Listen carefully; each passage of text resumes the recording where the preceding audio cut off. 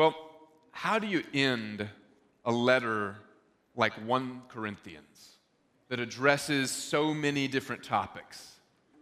I've had to address how some of you disdain me and thinking me unworthy of the title apostle because I don't measure up to your worldly standards. I had to set you straight on wisdom and remind you that wisdom of this world is not the wisdom of God, and that Jesus' death on the cross is indeed the wisdom of God, even if it is the folly of this world. I've had to correct gross sexual immorality, address marriage issues, warn you of idolatry, teach you not to cause each other to stumble back into sin, instruct you about spiritual gifts and how to use them, and inform you that they should always be used in love.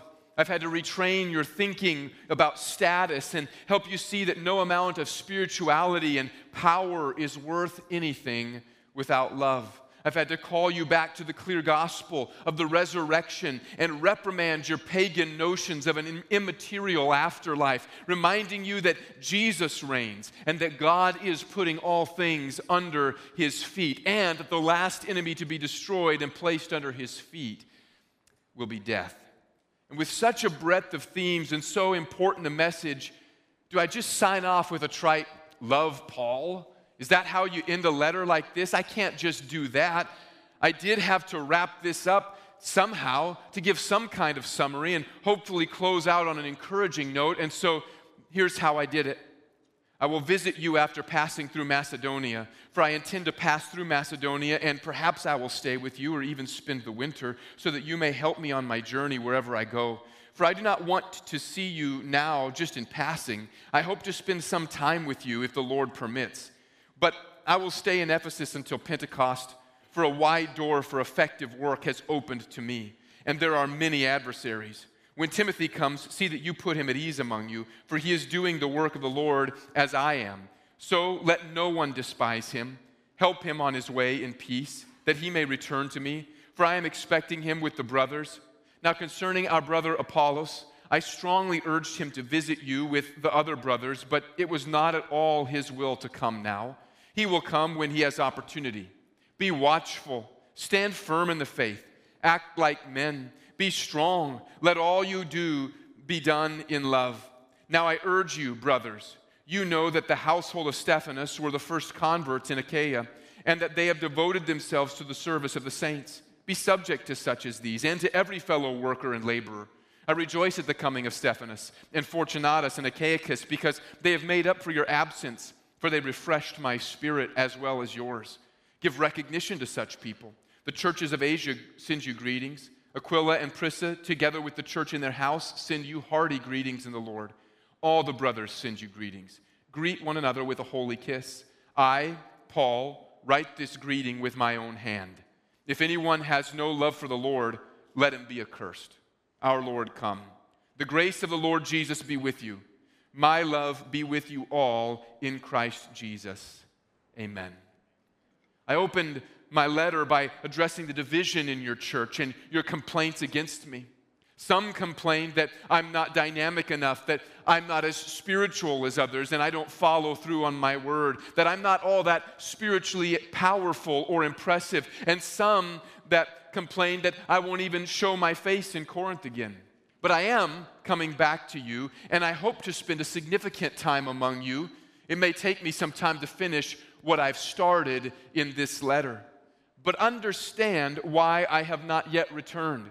It's not because I have nothing more to say to you. Rather, God has opened a door for effective ministry in Ephesus, and I must stay here and pursue what He has provided. So far from being afraid, I'm remaining in Ephesus because, in part, there are many adversaries to what God is doing here. And I want to ensure that the kingdom is firmly established through the strength of the church that has been planted here.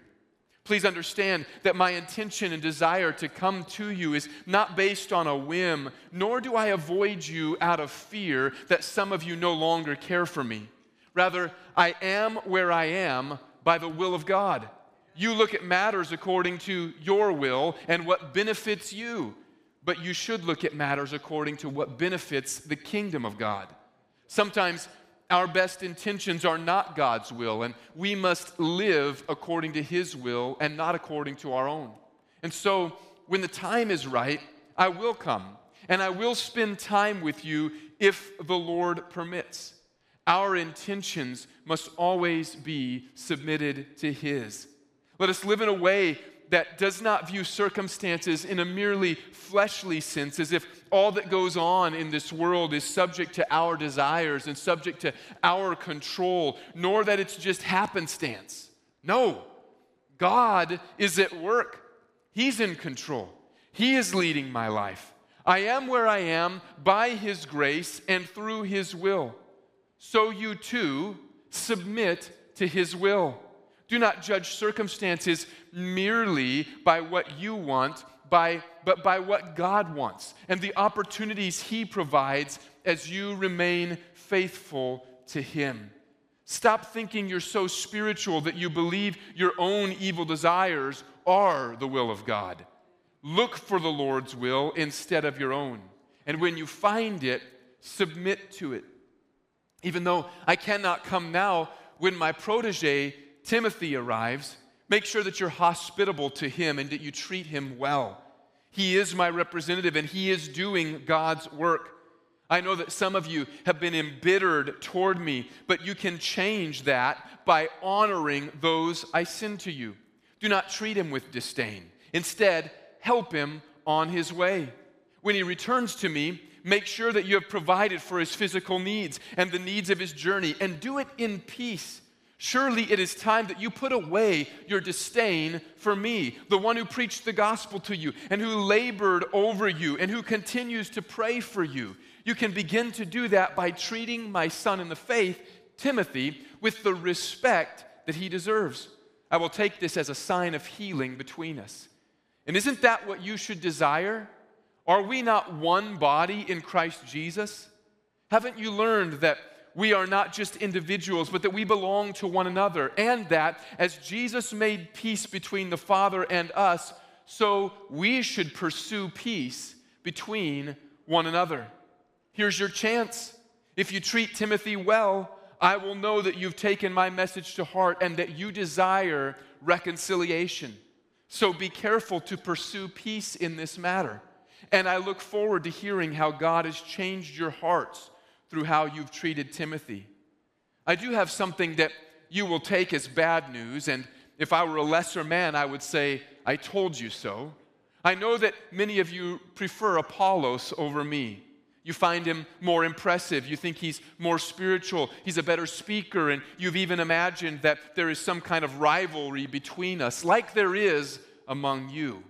Well, there is no rivalry between us as we both labor for the gospel. Even after hearing of your preference for him, envy did not enter my heart. I urged him to come to you, but he, perhaps not wanting to stir up your sinful passions and hearts eager for drama and lips ready to speak gossip, has refused to come to you. He'll come when he has a chance. But please understand, we are at peace with one another. We work together for the gospel. And you should follow our lead. As long as division remains among you that is based on merely earthly preferences and appeals to false spirituality, you will not be effective in proclaiming the gospel, the good news that God has reconciled us to himself through Jesus. So get rid of these imagined rivalries and instead pursue peace with one another and with me, and let's work together for the kingdom of God.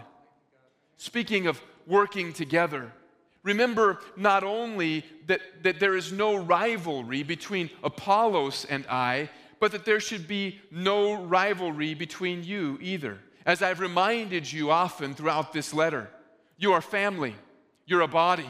However, while all are of equal value and there is no competition, even in the body there is leadership, and even in family there are elders. Some of you have been in the faith longer than others, particularly the household of Stephanas. And it's not just a matter of who's been around the longest, but Stephanas and his household have devoted themselves to serving the saints. Don't ignore that ministry as if it is of no value to you. Don't be so caught up in thinking about who is the greatest or the most spiritual that you neglect to submit to those that God has placed among you as servants and examples and shepherds. Submit to such people as these, because they are doing the Lord's work and will help you advance in the Lord and walk in peace if you will stop your bickering and instead follow their lead. Don't think of this as demeaning. This is God's grace to your church. He has provided what you need to be mature and faithful. The men and women of these first and faithful households will help you be strong in the Lord. Don't neglect them in favor of your own opinions. Don't ignore them and only seek your own ways. How foolish would it be for you to ignore those who could help you mature in the faith and learn to love one another? This is the kind of people these men are. When Stephanas and Fortunatus and Achaicus came to visit me, bringing news of you, in spite of the bad news of your antagonism against me, your sin and your rivalries, which have led me to great concern, these men were still able to refresh my spirit. They're like a cool brook on a hot day. They're like shade in the desert. I wish that you would all behave like this toward one another, that you would seek to refresh each other, to bring joy and receive one another's and revive one another's spirits, rather than seeking your own good. So recognize and honor those who do and seek to imitate them in their service to Christ and His people. Consider how you might bring joy to one another and stir up and refresh one another's spirits. What might you do to lift up a brother or sister in Christ and bring encouragement that will reignite their faith and their passion for Him? Rather than merely seeking your own refreshment, look to refresh others. Remember what the Proverbs say, the one who waters will himself be watered. If you will refresh others, you will find that you too will be refreshed and strengthened in the Lord. And in all of this, remember that you are not alone. Don't just try to do things your own way, but remember that God is building His kingdom throughout the world. You aren't the only ones. So don't be arrogant and think that you're more spiritual than others and the same rules don't apply to you. The churches in Asia, yes, God is at work there too, send you their greetings. They are concerned for you and are connected to you through Jesus. And Aquila and Priscilla send their greetings as well. They even have a new church meeting in their home, and that church sends you its greetings too. God's word is growing throughout the world. Let that encourage you and let that humble you. God has a plan that includes you, but it's bigger than you are. You're not at the center of God's plan. Jesus is. He is at work among other people as well. And if you will keep this larger perspective, it will help you humble yourselves and get rid of your arrogance. There are bigger things going on in the world than your little competitions over spirituality. There are bigger things going on than your preoccupation with appearances. And God wants to include you in those bigger things. He wants you to be active in the work of building His kingdom. And He's connected you to His growing worldwide family through Jesus. Don't let spiritual pride get in the way. Humble yourselves and join the work God is doing in the world. Start in your corner of the world. In Corinth, there are many there who need to know the truth about spirituality, and you can't show them that truth through strife and envy. What's more, greet one another with a holy kiss.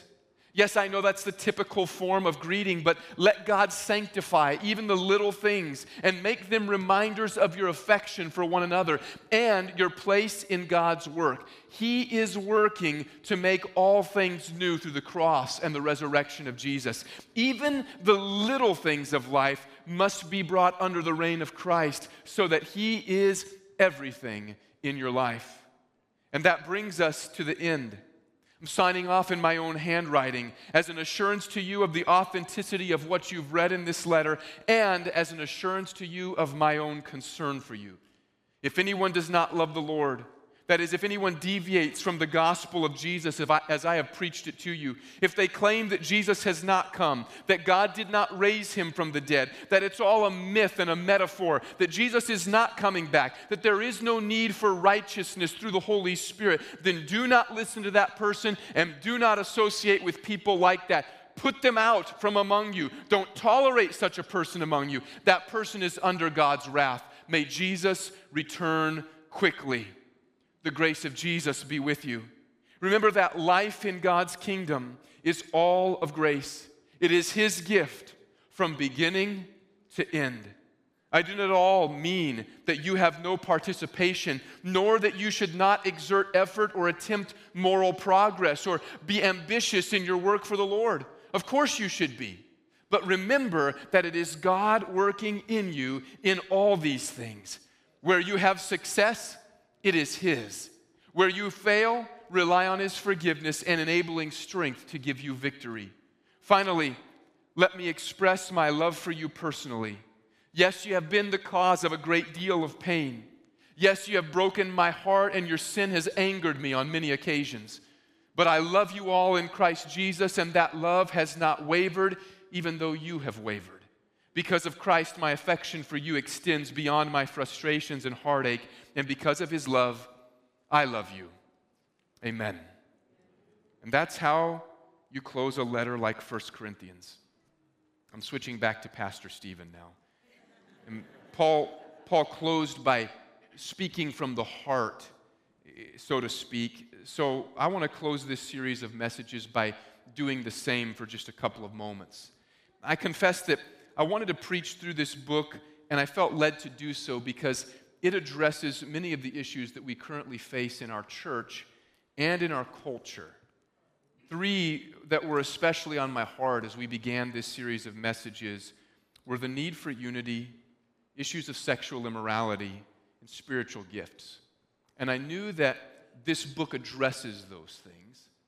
And so I thought, what better way to learn the Word of God together in a manner that's applicable to where we are than 1 Corinthians.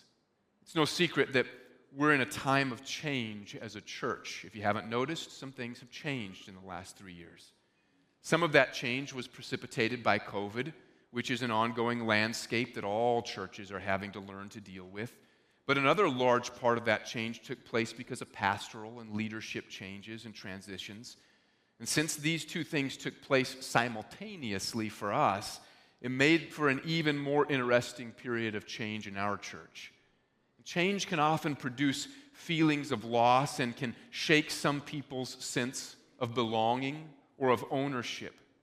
In any of the changes that we have instituted, it's never been my aim to alienate anyone. And where that's happened, I'm sorry that it has. But change was necessary and is necessary, both for practical and for spiritual reasons. Sometimes change helps us to see that we need to move from a place of comfort to a place of promise. God wants us to be involved in his growing kingdom. And it's not that we weren't before, it's just that we have to adapt to his work and our landscape over time. And also we have to be nimble enough to follow as his Holy Spirit leads us and guides us. And I want to thank you for remaining, for the most part, united throughout change. Thank you for loving those who found it difficult to change. Thank you for remembering that church is more than systems and services, but is the family of God and the body of Christ. And I want to encourage you to continue to grow in unity and act like the body. Let's not allow rivalry or preferences, whether a preference for the past or a preference for a particular style or a preference for something else. Let us not allow that to keep us from the unity God intends and the gifts he gives through that unity. And so I want to say with Paul, as he did in the close of his letter, let all you do be done in love. And let that love lead us to unity. Regarding sexual immorality, I've attempted throughout this series of messages not to pull any punches, while at the same time trying to communicate with compassion. It is not my intention to embitter people against the church. However, while it's true that we should be known by what we're for and not just what we're against, we also cannot hesitate to uphold as a church what is true regarding human sexuality and men and women. And God's plan in the Scripture is clear. He doesn't give us overly rigid gender roles that would have all men out hunting big game while all the women are in the kitchen or something like that. But He does have a plan for men and women, and His purposes for men and women are distinct in some regards. Further, His good gifts get distorted in a culture that teaches that anything goes and that decries Christians as bigots for not affirming people in their sexual immorality. And it is precisely at this point that we must, as a church, listen to the warnings of Paul and be watchful and stand firm in the faith, because we're not talking about differing sexual expressions only, but we're talking about expressions of rebellion against God's good plan and the idolatrous idea that we know better than He does. This is what the Apostle Paul addressed, not only in issues of sexual immorality in 1 Corinthians, but when he addressed idolatry in 1 Corinthians.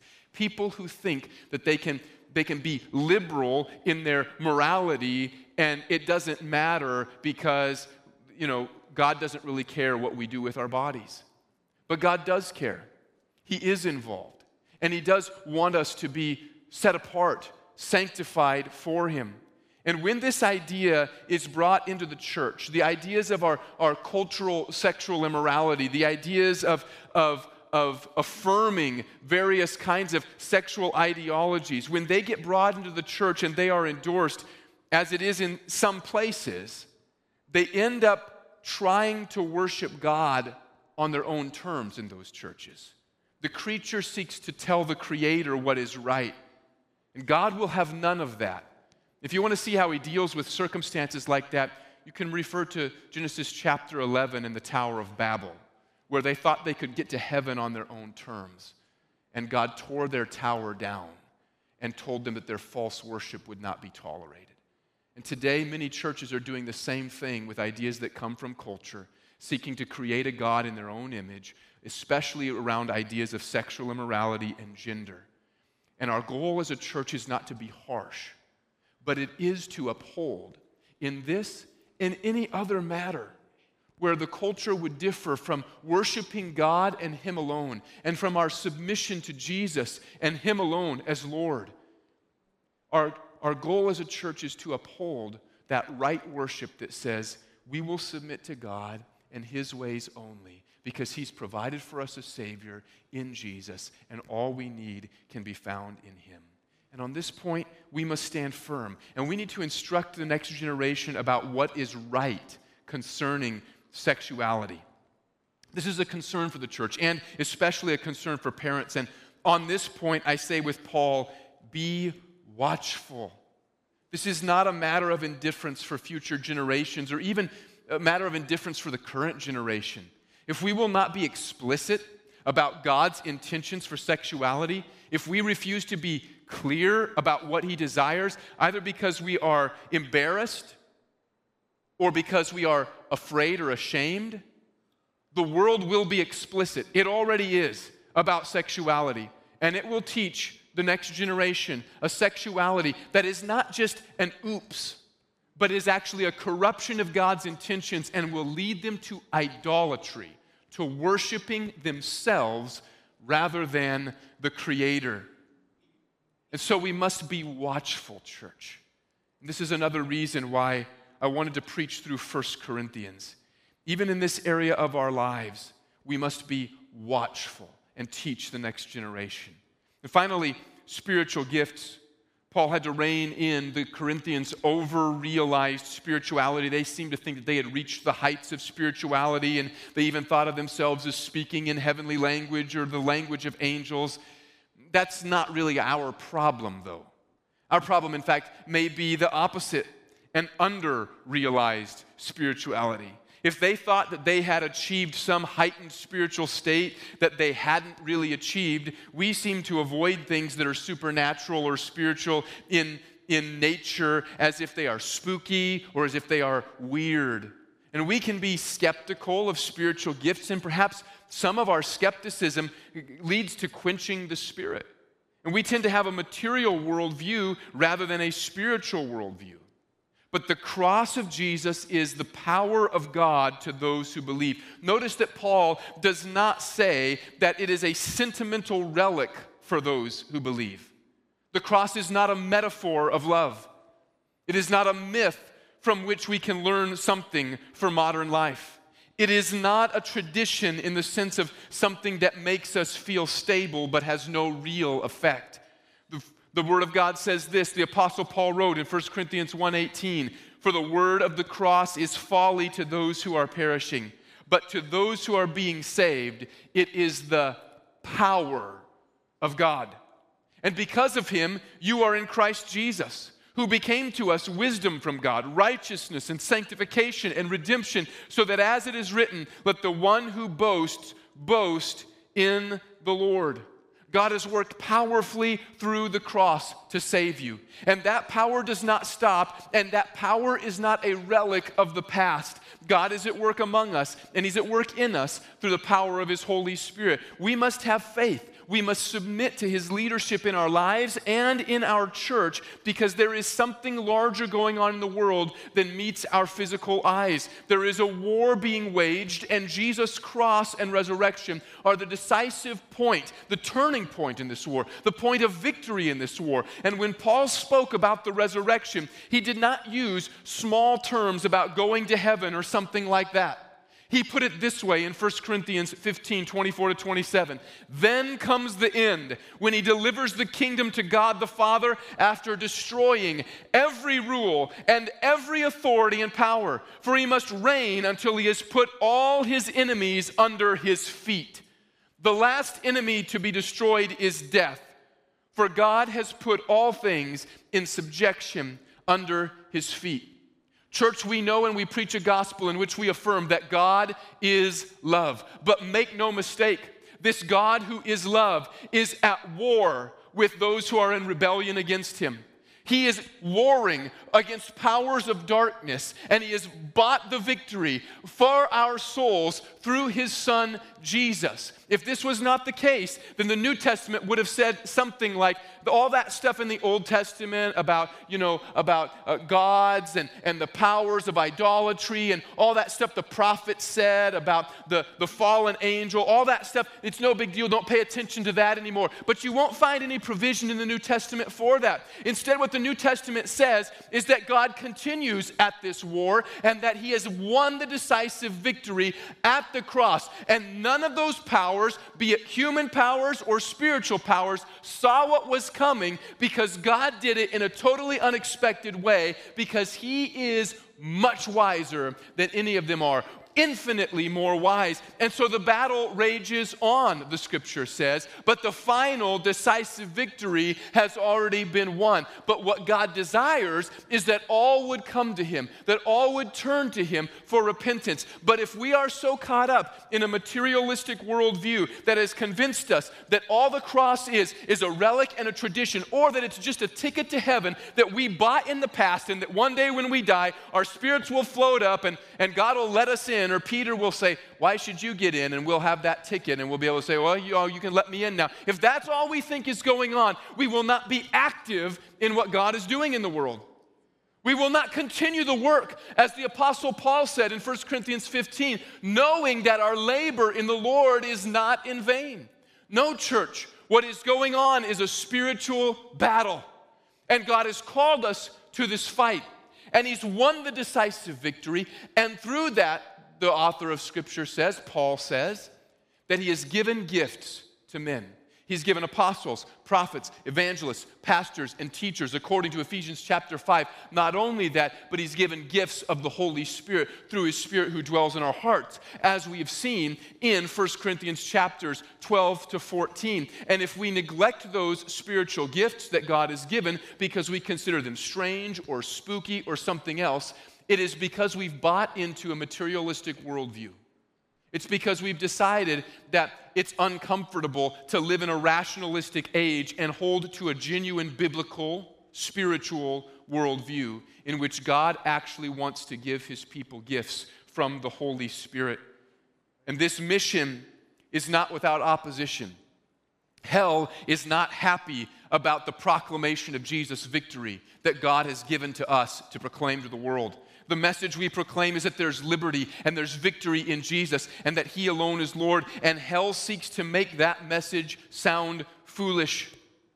In our culture, we can see that hell discredits the message on the news and daytime television and on sitcoms and through politicians who treat religion like a relic of human history, who claim some form of religion but deny the power thereof. Didn't the Bible warn us? Didn't the Apostle Paul warn us of people who would claim some sort of godliness but deny its power?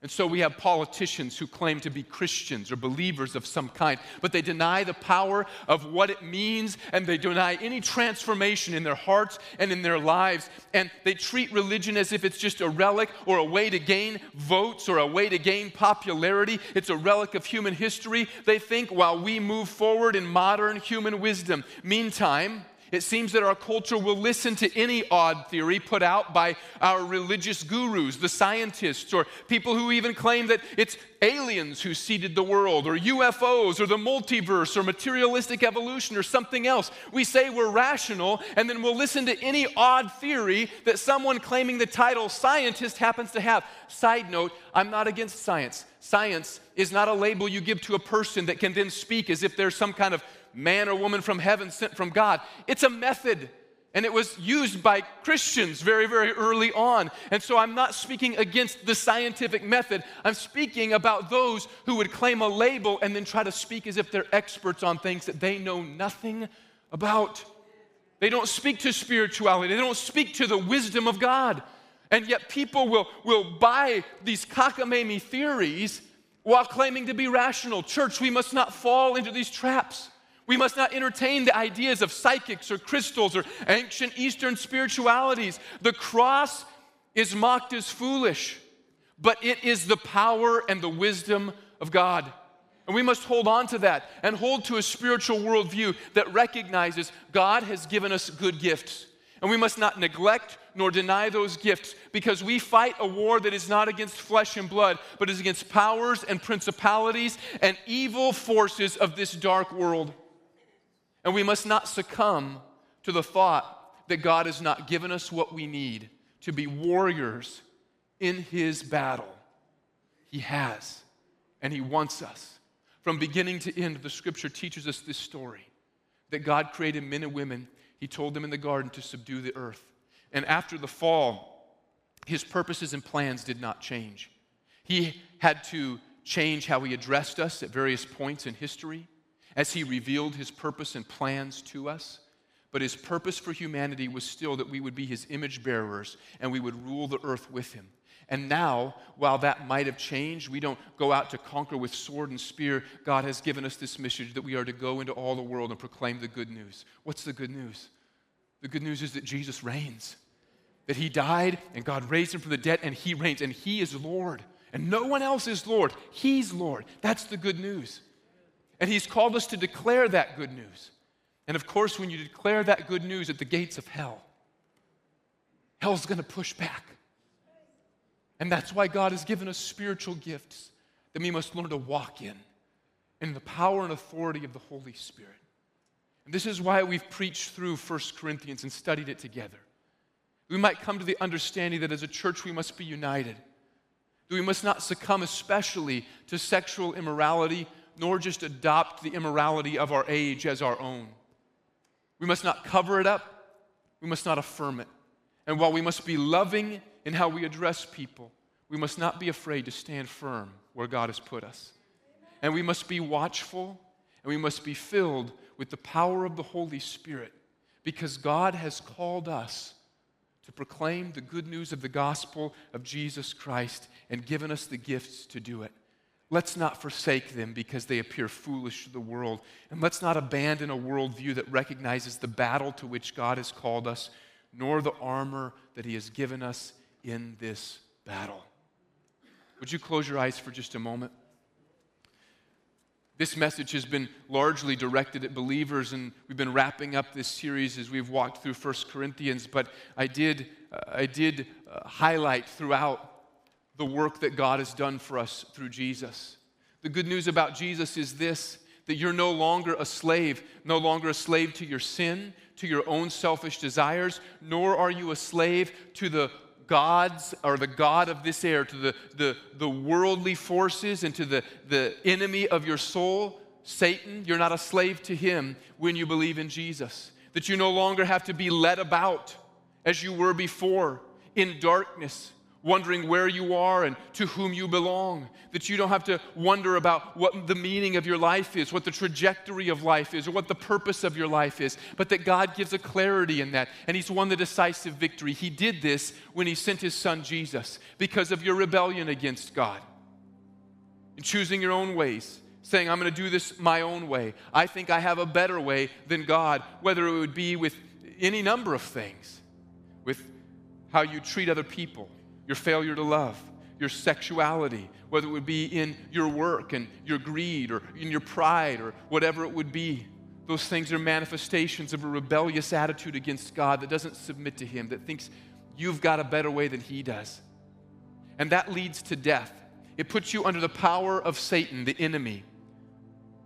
Puts you under his power of death so that you'll be cut off from God and his presence eternally. But God did not want that. That's not why you were created. It's not why he made you. He made you to know him and to love him and to have eternal life with him. And so, in order to right that wrong in your life, in order to win that victory in your life, and in order to redeem your freedom, to buy your freedom, he sent his son Jesus. And Jesus took the punishment of your sin when he died on the cross. He took your death and he died in your place. But not only did he die in your place, he died so that you could die with him, so that you could die to your past, to your sinful past, to your rebellious past. You could die to those things and you could know new life in Jesus. And so on the third day, after Jesus was buried, God raised him from the dead. He lifted him up to give victory to him and to proclaim to everyone who will listen and to all who will believe that there is life and freedom and there is salvation in Jesus. And so if today you don't know Jesus, you don't have a relationship with him, what I'm not selling you is a ticket to heaven. I'm not trying to convince you that if you'll believe some kind of relic of the past, that you'll have some kind of ticket when you get to the pearly gates. That's not what I'm telling you. I'm telling you this, that God sent his son Jesus to die for your sin, and that by faith in him, life can be restored to what it was meant to be for you. That you can be restored to him in forgiveness and righteousness and freedom, and that you can be set free from your past that has bound you and has kept you a slave to things that you did not want to be a slave to, and you can be restored today. And not only can you be restored today, but you can be restored eternally. That God will give you eternal life with him, and that when Jesus returns, you will be raised from the dead. If you don't have that kind of faith in Jesus, you've never given your life to Christ today, I want to ask you to do that. That you would believe that God sent Jesus, he died for you, he raised him from the dead, and that forgiveness and freedom is found in him only. If you don't have that relationship with God through Jesus, and today after hearing his words, you want to begin that, you want to know what it is to know God and to know forgiveness and to know Jesus, I'm going to ask you to do something simple, but as a way for you to respond, would you just lift up your hand? As a way for you to just say, yes, that's me. I want to know God's forgiveness. I want to know peace with God through Jesus. I want to be free from my past and the things that I have done in my life that have set me apart from God and kept me from him. Is there anybody like that? If you don't have a relationship with God through Jesus like that this morning, would you just lift up your hand? Anybody in that place? Anybody like that? If you are wanting to respond online, you can just text the word HOPE to 413-360-61. I'm going to pray for any who may respond online, and if you are unsure about this, there are going to be some people here at the front of the sanctuary this morning after service is over, some prayer partners. If you don't know what it is to give your life to Christ, or you would like to do that and you'd like to pray with somebody, they're going to be available to pray with you, and I'd encourage you to come and to speak with one of them so that you can learn more about what it means to give your life to Christ and to have salvation. Let's pray together. Heavenly Father, in Jesus' name, we thank you for the grace you've given us in your Son Jesus, and we ask that you would help us, Lord. We pray, Father, that you would forgive. Today, Father, I come to you and I confess my sin. I confess that I've lived apart from you and been cut off from you. Lord, I confess my rebellion, that I have thought of myself as being able to lead my own life, and I have a better way than yours. But today, Lord, I recognize that's not true. I see that Jesus is Lord, and I believe that you raised him from the dead. Today, Father, I ask that you would give me new life in him, that I might never be the same. I pray for forgiveness of sin and for freedom in the future. We love you, and I thank you for what you've done. In Jesus' name, amen. Amen.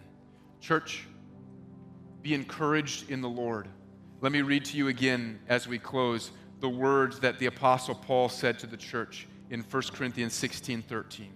Be watchful, stand firm in the faith, be courageous, be strong. Let all that you do be done in love. Let these be the words that mark us as God's people at Bethany Assembly of God, in Jesus' name. Amen. Let him do it. Amen. Thank you for being here this morning. We'll see you tonight, where we'll continue in prayer at our second Sunday at 6 prayer meeting. Until then, go in God's grace and in his peace.